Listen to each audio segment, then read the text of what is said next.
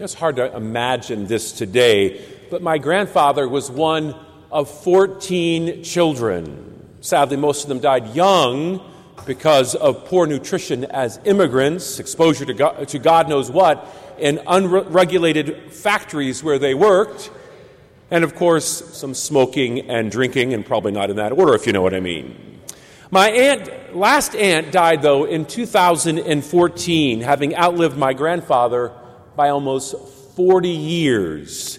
She was too mean to die, I used to say. Her name was Patricia, but her Polish siblings were very fond of nicknames, so they called her Chick, and I have no idea why. So, Aunt Chick lived to be about 94 years old, long enough to dismiss the idea of pretenses, right? Blunt was her middle name toward the end of her life, as she often got real with people.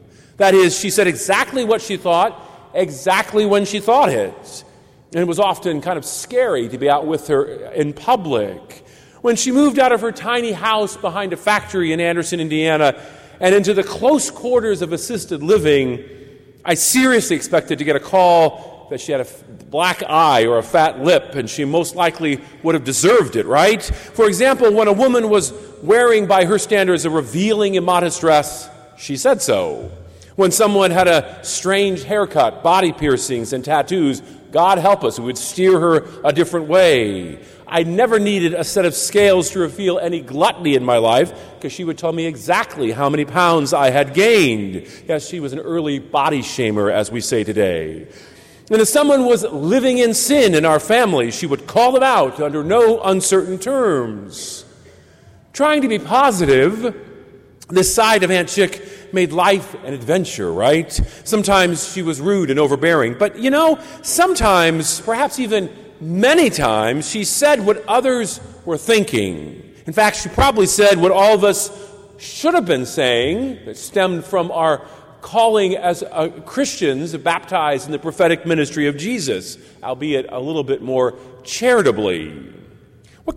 Jesus was that kind of person. He had an absolute disregard for appearances. He didn't care about the esteem of men. He cared about people's souls, and he cared about eternal life.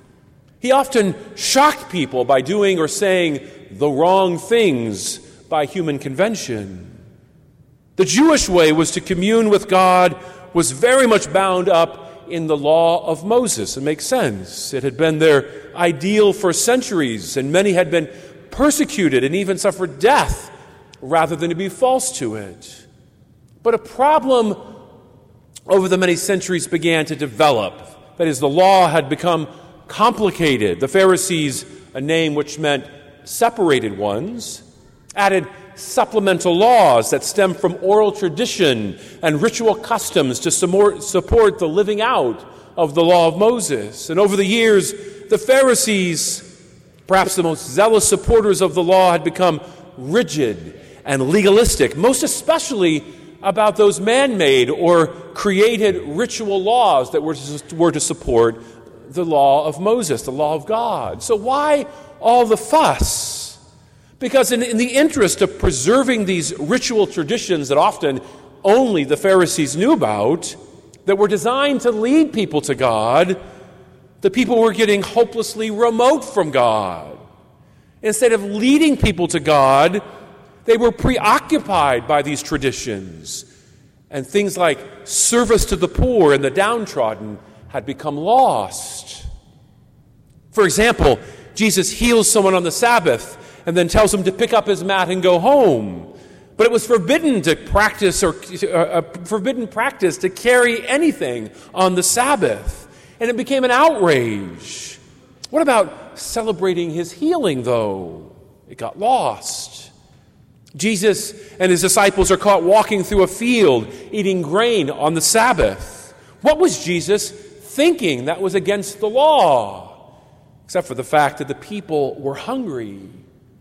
Jesus dines with sinners and prostitutes, acknowledging their humanity, but all of them were unclean, and it was forbidden. And finally, he debunks the idea that ceremonial washings, a customary part of Jewish life, were even necessary. He sees them as a distraction from truly assessing one's interior life.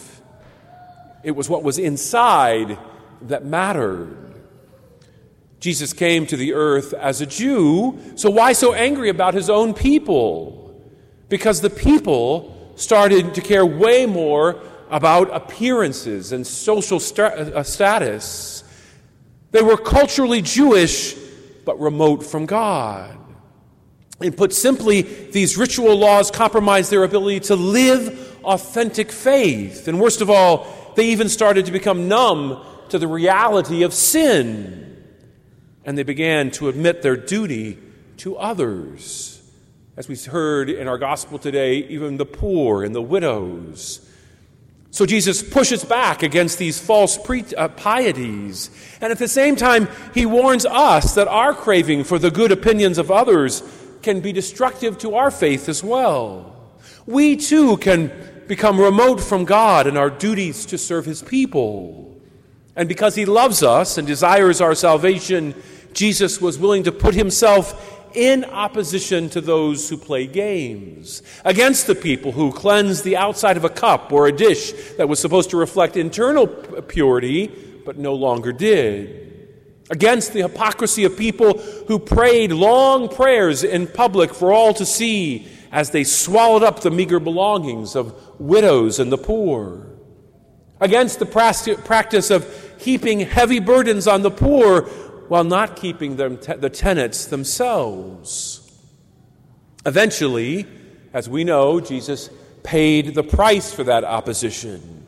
He made everyone at times feel uncomfortable, and he criticized the fact that they clung to human traditions instead of the ways of the Lord. And he criticized excessive traditions that prohibited true and authentic conversion, as well as an authentic relationship with his Father. Sometimes we too can give in to peer pressure, clinging to appearance instead of God's way. Maybe we know people who are cultural Catholics or cultural Christians, but lack that personal relationship with the God of the universe.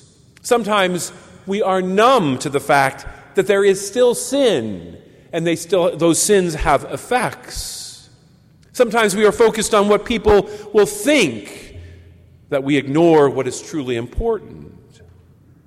So what pretenses and human conventions does Jesus deplore about us in the modern day? How would we be embarrassed by Jesus' speaking of the truth that would send an uncomfortable hush or even anger over the crowds? Would it be the Catholic silence, for example, in the face of the disrespect of human life because we don't want to look like fanatics? Well, maybe. Maybe he would criticize our lack sometimes of follow-through after being commissioned at the end of Mass to glorify the Lord by our lives.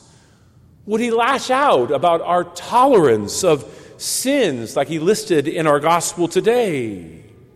Would he challenge our passive acceptance of any number of sins because, well, everybody's doing it, it must not be wrong, myself included? In the end, Jesus wants us to be happy, which means he wants us to be holy. And in the end, he wants us to love as he loved. And Jesus wants a relationship with each of us. And like my aunt, it seems like he will bulldoze anything that gets in the way.